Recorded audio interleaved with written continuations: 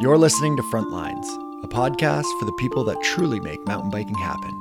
Not the riders, racers, or product designers, but the builders, advocates, and the often forgotten board members of your local mountain bike trail association.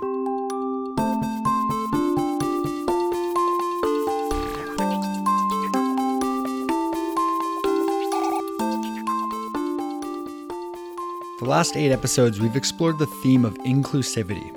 Whether it's speaking to guests on why inclusivity is so important, or hearing from experts about various ways that we can increase diversity within mountain biking to better reflect the greater surrounding world, I hope you've learned something new. I know I have a number of times over. Now, we're certainly not done with this discussion, and I'm sure it will continue to be a theme throughout this entire podcast. That said, I'm excited to introduce a new topic of discussion that we'll be covering over the next 3 episodes. My guests come from 3 organizations, each larger than the one previous. The final episode of this trilogy will be a discussion with the new executive director of the International Mountain Bike Association, David Waynes. But without getting ahead of myself, I'm your host, Brent Hillier. You're listening to episode 11 of Frontlines.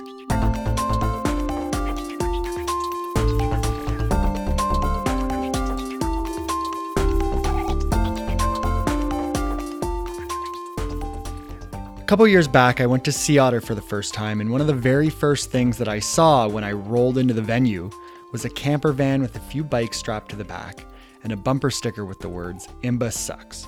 After a good chuckle, I asked myself, does IMBA suck? As mountain bikers, we have this instinctual hatred for any organized governing body. It's a muscle reaction from evolving from a fringe sport. Because of this, we trust boots on the ground and small grassroots groups made up of builders and riders.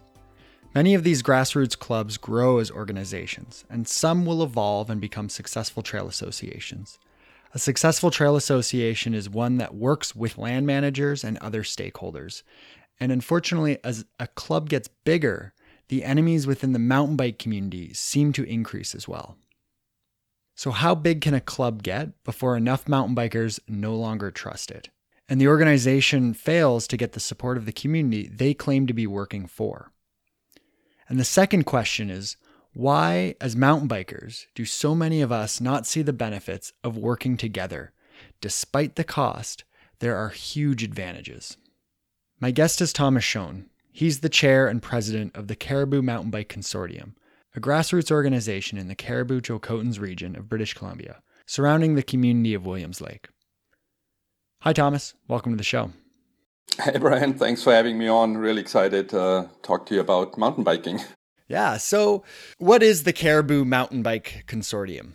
Excellent question to start out with, because it's often misunderstood what exactly our role is. In a nutshell, we are a tourism marketing initiative. We are the second largest tourism marketing group in BC's interior, mostly working out of Williams Lake, but we've got a couple other partner communities I can talk about later. But yeah, we promote tourism. We want to get people to ride the trails in the interior of BC, and we're doing this from a mountain bike perspective. Obviously, our thinking is, our thought is, in order to have a marketable product, we need to invest in development. So really our work branches out in many areas. Like, again, first of all, we are promoting the trails in the area, our mountain bike infrastructure.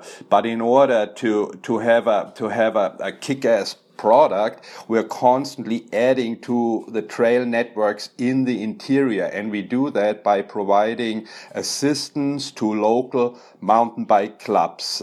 We found that a lot of the smaller local communities and clubs don't have the capacity to take on a ton of administrative work, or or there is a lack of interest in taking on this administrative work. And that's exactly where the Cariboo Mountain Bike Consortium steps in. Our directors do the grant writing, we do the liaison work with First Nations and the communities in the interior, and we're gonna get things rolling. If you need assistance dealing with Ministry of Rec Sites and Trails, we can step in because we have the experience. So yeah, to summarize it, we're a marketing group, but we heavily concentrate on infrastructure developing to have a product to market. So who's included in this consortium? We are a relatively small group of directors. We have a board of directors. We are a non-profit organization, and we work with 4 communities at the moment. Starting on the southern end of our corridor, it's the community of 100 Mile House, then Williams Lake, Quesnel, and the smaller mountain community of Wells and Barkerville, so the district of Wells. So 4 communities at the moment, but we're in discussion with Bella Coola. There's a lot of mountain bike development happening in the Bella Coola Valley right now, so we'd like to take that community into our group and expand a bit to the west there. And yeah, so those are the 4 main communities that are supporting us on a regional municipal level, and it's only a board of directors. The reason we don't have a general membership is because we are not competing with any of the local clubs. We don't want to take membership away from the local mountain bike clubs, so we we keep it to the board of directors. So when did this concept start?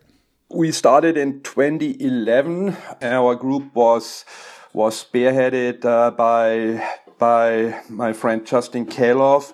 He came up with the idea and the concept. He saw that need, and we hired him as our executive director. He worked for a few years out of Williams Lake, and then the other guy who really was involved right from the beginning was Mark Savard, the owner of a local bike shop here at Shreds, and yeah, he's crucial on keeping us on track and keeping this organization going. With this region, it's a fairly large geographical region. Mm-hmm. What would you say like average driving time between these communities are? Like how long would it take for you to get from one community to the next? If you do the jump from community to community, it's roughly an hour in between communities. You can easily drive from 100 Mile House up to Williams Lake in an hour. Same idea. You can drive to Quesnel in an hour, and then again it's exactly an hour to Wells and Barkerville. So really it's about a 4-hour drive from one end of the trail, of the regional trail network, to the other end, if you're going up to Wells. And we are developing trails along that corridor. Just in the last 2 years, with the help of the Soda Creek First Nations, just north of Williams Lake, we've developed a trail network in between Williams Lake and Quesnel now. And the same thing is happening between 100 Mile House and Williams Lake. In 150 Mile House, there is more development, new trails being built by the Williams Lake Indian Band, a dedicated First Nations trail crew there. So we're filling the gaps, and the idea behind that is to give visitors more options. Obviously, it's really cool if you can break up your drive. You ride at a trail network along the Highway 97 corridor, and if you feel like it, you get your partner to drop you off for a quick 20-minute shuttle rip, or you go for a pedally ride in between, pitch your tent somewhere, and then hit the next community the following day, kind of deal. Yeah, like this is quickly becoming one of the big destinations for mountain bikers on and I would even say beyond Vancouver, but the West Coast in general. Like, where are you seeing people are coming from when they visit the interiors right now? We are collecting a lot of statistics. We're really good when it comes to tracking our visitor statistics, and we offered or the city of Williams Lake, I should say, offered a free shuttle service 2 summers ago to collect additional data, and we can really see a lot of or most of our out of region visitors coming from the lower mainland. I'd say most of the riders are coming up from the lower mainland, but we also get a relatively large group of riders from the north coming to our area simply because the trails open up earlier in the season, often late March, April. Our trails are snow free. Our riding season is on, so people who are itching to get a ride in from Prince George, Burns Lake, Smithers, the northern corridor are making the weekend trips down to Williams Lake to ride our trails. So it really varies a bit depending on the time of year, but in general we can say most of our out of region riders are coming from the lower mainland, with a growing segment from the northwestern United States. Like, the word is out that there is some good riding here in the interior and different riding, dry country, open fir forest. So yeah, people are coming.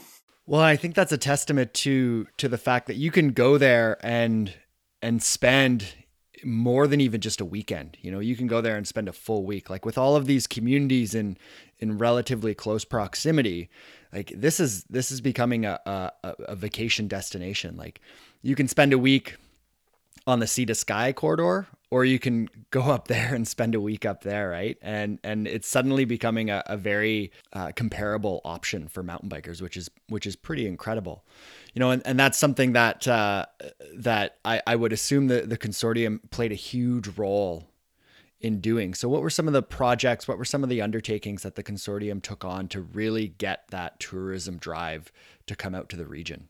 We really started out with a bang when we developed the new Williams Lake signature trail in 2012, 2013, Snakes and Ladders, huge development, a number of local builders involved, a massive amount of wooden structures, suspension bridges, so a really unique trail that quickly became Williams Lake's signature trail, easily shuttable, but a lot of options of climbing up to the top, a real mixed bag, so to speak. You know, there's something on the trail for everyone, from gnarly, steep, loose sections to old school wooden stunts, and we wanted to bring that back a bit. That was something the local riding community wanted to see, is have some of the 15, 20-year-old wooden structures rebuilt, but to a higher standard, but in the same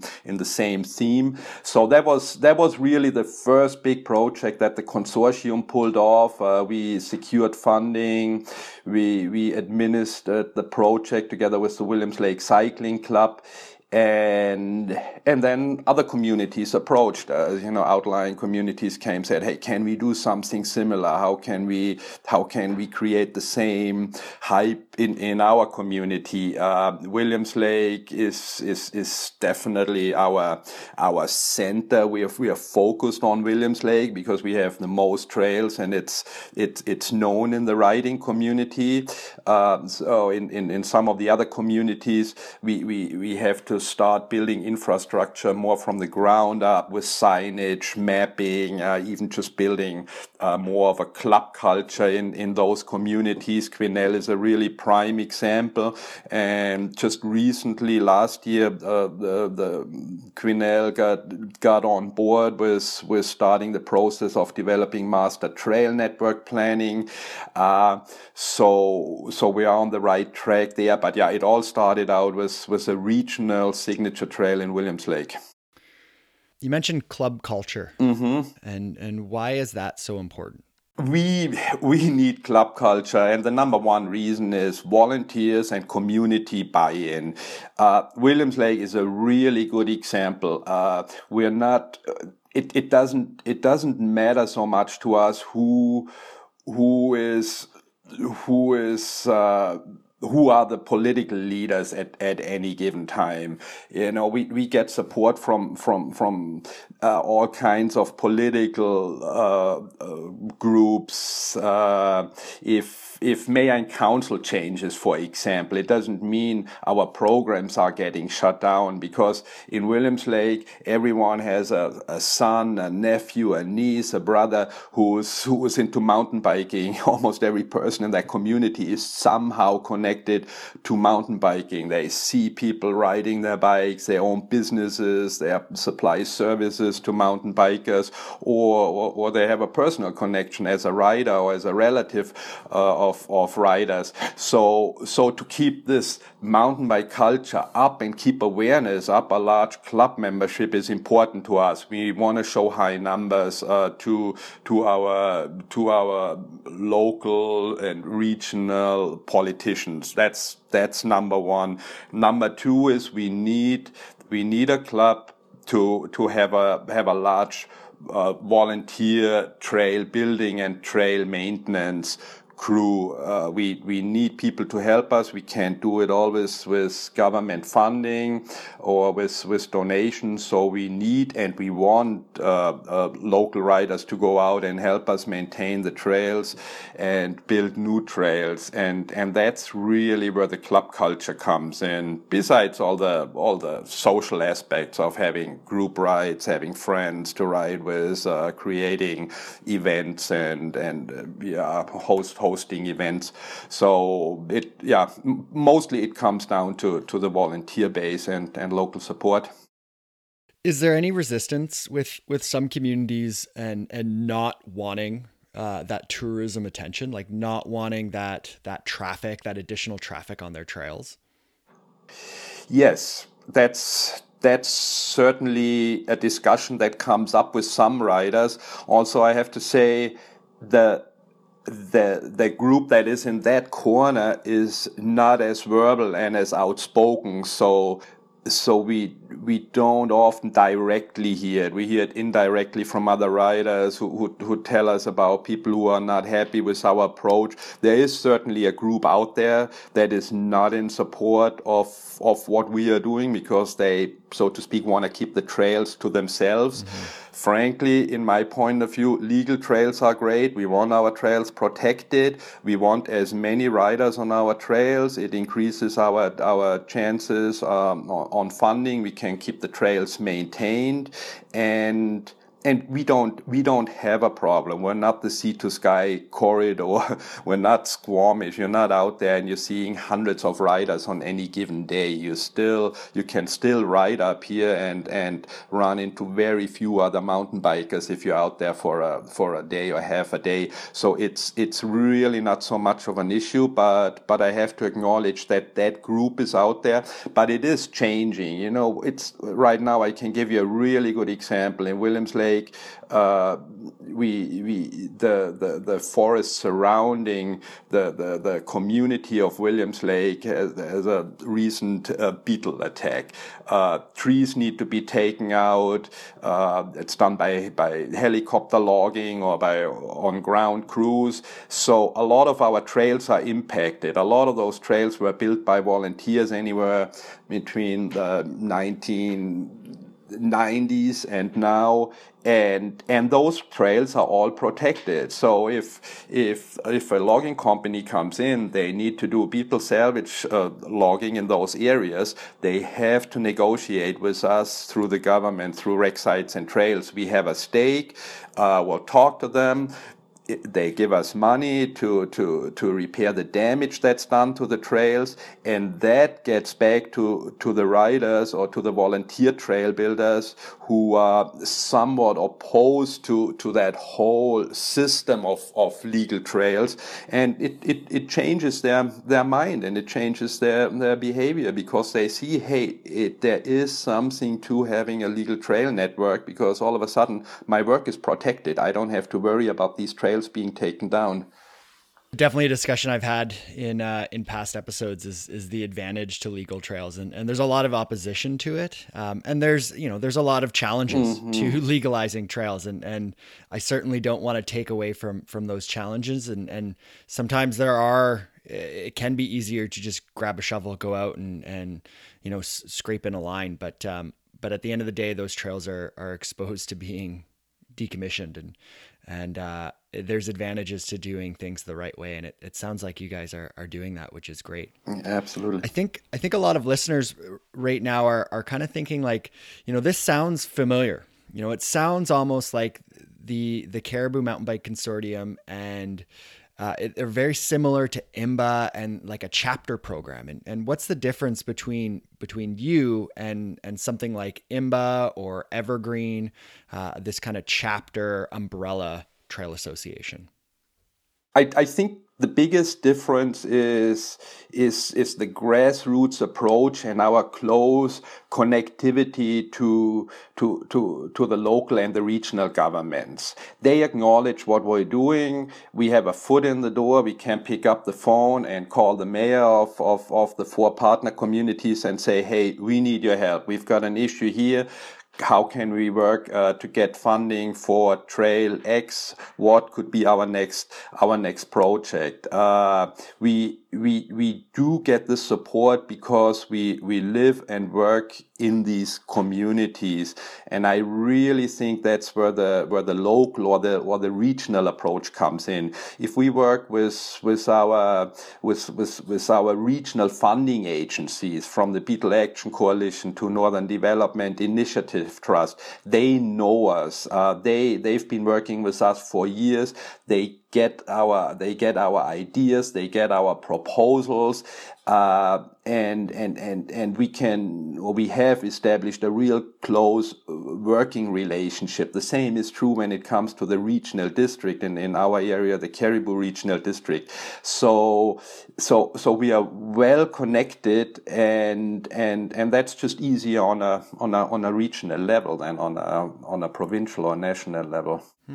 What would you say to a trail association or a bike club that's kind of thinking that maybe this is something that might work for them? Maybe they've got a couple neighbors that are relatively close to them, and they would want to start a consortium. What's kind of the first thing to think about when thinking about starting something like the Mountain Bike Consortium?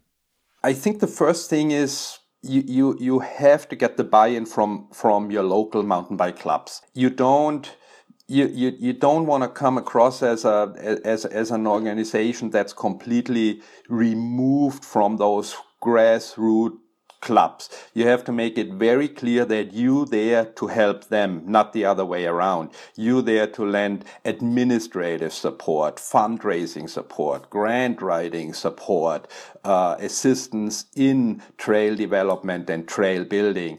I think once you have that buy-in, you're set. There might not be a need for an organization like the Cariboo Mountain Bike Consortium if you have a really strong club that spreads beyond your community borders, but that's very, very rarely the case. So I would really encourage other regions, other areas to look at that model. I think a model like this could work extremely well for communities in the Kootenays, in the Okanagan, and in the north. If you look at the whole corridor from Prince George to Smithers, you could include Burns Lake in a group like that. And we are on the radar of a lot of mountain bike clubs and a lot of mountain bike advocates. So they are aware of what we are doing, and they're definitely looking at that model. We're here to help to set you up a model like this. We're happy to lend support. I mean, we're mountain bike enthusiasts and advocates, and if other regions can follow that model, we're all for it. What's next for the consortium? What's the plans for 2017? Huge regional mountain bike development project. We want to put the whole area on the map once again with the Dessous Mountain Trail upgrade project. Dessous Mountain is about 30 minutes west of Williams Lake. A lot of your listeners will be familiar with it if they have been to the Cariboo region. A lot of out-of-town tour groups visit Dessous. It's very, very suitable for network expansion. There always have been trails on Dessous, but we wanna expand and develop it. We're working on an up trail long 17-kilometer climbing line to the top of the mountain, new downhill trails, big campsite development. We want to be able to host events out there. It's a big project. We secured a lot of funding. The work has already started. We're just signing partnership agreements with local First Nations. We will be using that whole network there as a bit of a training facility for First Nations crews. We're working with TIU in Kamloops on a program where we'll be training mountain bike trail builders for a few days at Dessous Mountain. So a huge multi-phase project, probably a 3-year project, and we just got started in November of 2016, and we're gearing up full swing to get crews out there as soon as the snow's gone. Awesome. Yeah. And Dessous is, as far as my favorite places to ride, Dessous is probably top 3. It is an unbelievable spot. So any expansion that goes on over there would be absolutely amazing for sure. Awesome. What's the best way for people to follow and to see what you guys are up to? We have, and I should have mentioned that earlier when you asked how we got started and what our first main project was. Definitely our website. We have a website that we constantly update. We feature regional news, a bit of provincial news, and the address is ridethecariboo.ca. And we just incorporated a winter site where we're now featuring winter activities. We find our target market is very much the same than winter enthusiasts, skiers, backcountry skiers, snowboarders. So we incorporated a winter site. If you go to ridethecariboo.ca right now, you'll land on our winter landing page, and from there on you can navigate to all the other pages. So yeah, you can certainly get in touch with us, and you can follow what's going on here in the Cariboo through our website. Awesome. Well, Thomas, thanks for taking the time to chat with me. I really appreciate it. Absolutely. Thanks for what you're doing. It's always good to get the word out on advocacy and mountain bike development in British Columbia. I really appreciate it, and I hope some of your listeners will be in touch with our group, and we can form some partnerships in the future. Thank you. Thank you.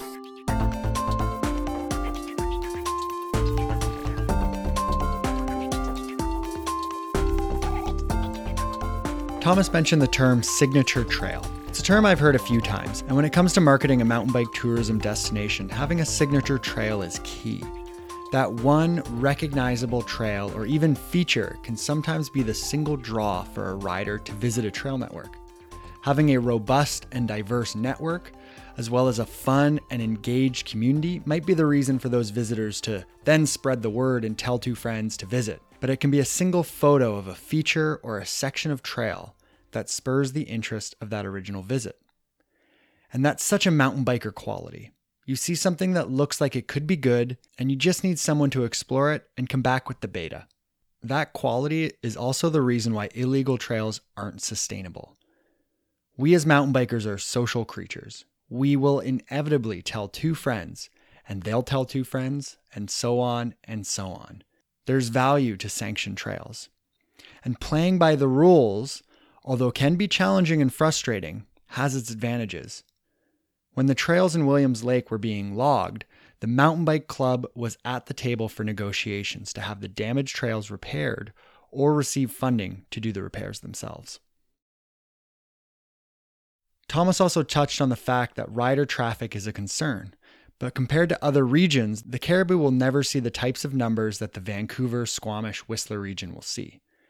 My guest next episode comes from a popular region. Yvonne Krause is the executive director of the Evergreen Mountain Bike Association in the state of Washington. We'll discuss their recent lobby day, where board members visit state legislators in the capital to speak for mountain biking access and funding. If you have anything to comment about this episode, past episodes, and future episodes, then you can find me on Facebook, Instagram, and Twitter @BrenskyBikeski. Brand new this week, you can follow the podcast on Facebook, Instagram, and Twitter @FrontlinesMTB. So head over to your favorite social media app and give us a like. Big thanks to those who have already done that. Any news or info about upcoming episodes will be posted there. And if you want to help the show by supporting it, you can head over to bikeski.ca/support and donate via PayPal. And funds received will go towards web hosting costs and new equipment so that Frontlines can continue to bring you the best content possible. If you'd like to include your voice in a future episode, then please send me an audio file and I'll try to include you. Just email me at brent@bikeski.ca. And if you or someone you know is interested, Frontlines is currently looking for contributors. I'm hoping to grow the team and expand the voices of the podcast, providing some additional perspective and opinions. If you haven't done so already, rate the podcast on iTunes or whatever podcatcher you're using. It helps others find the show. Music is once again provided by Lee Rosevear and production notes by Jennifer Pride. And finally, I'm Brent Hillier. This is Frontlines. Thanks for listening and happy trails.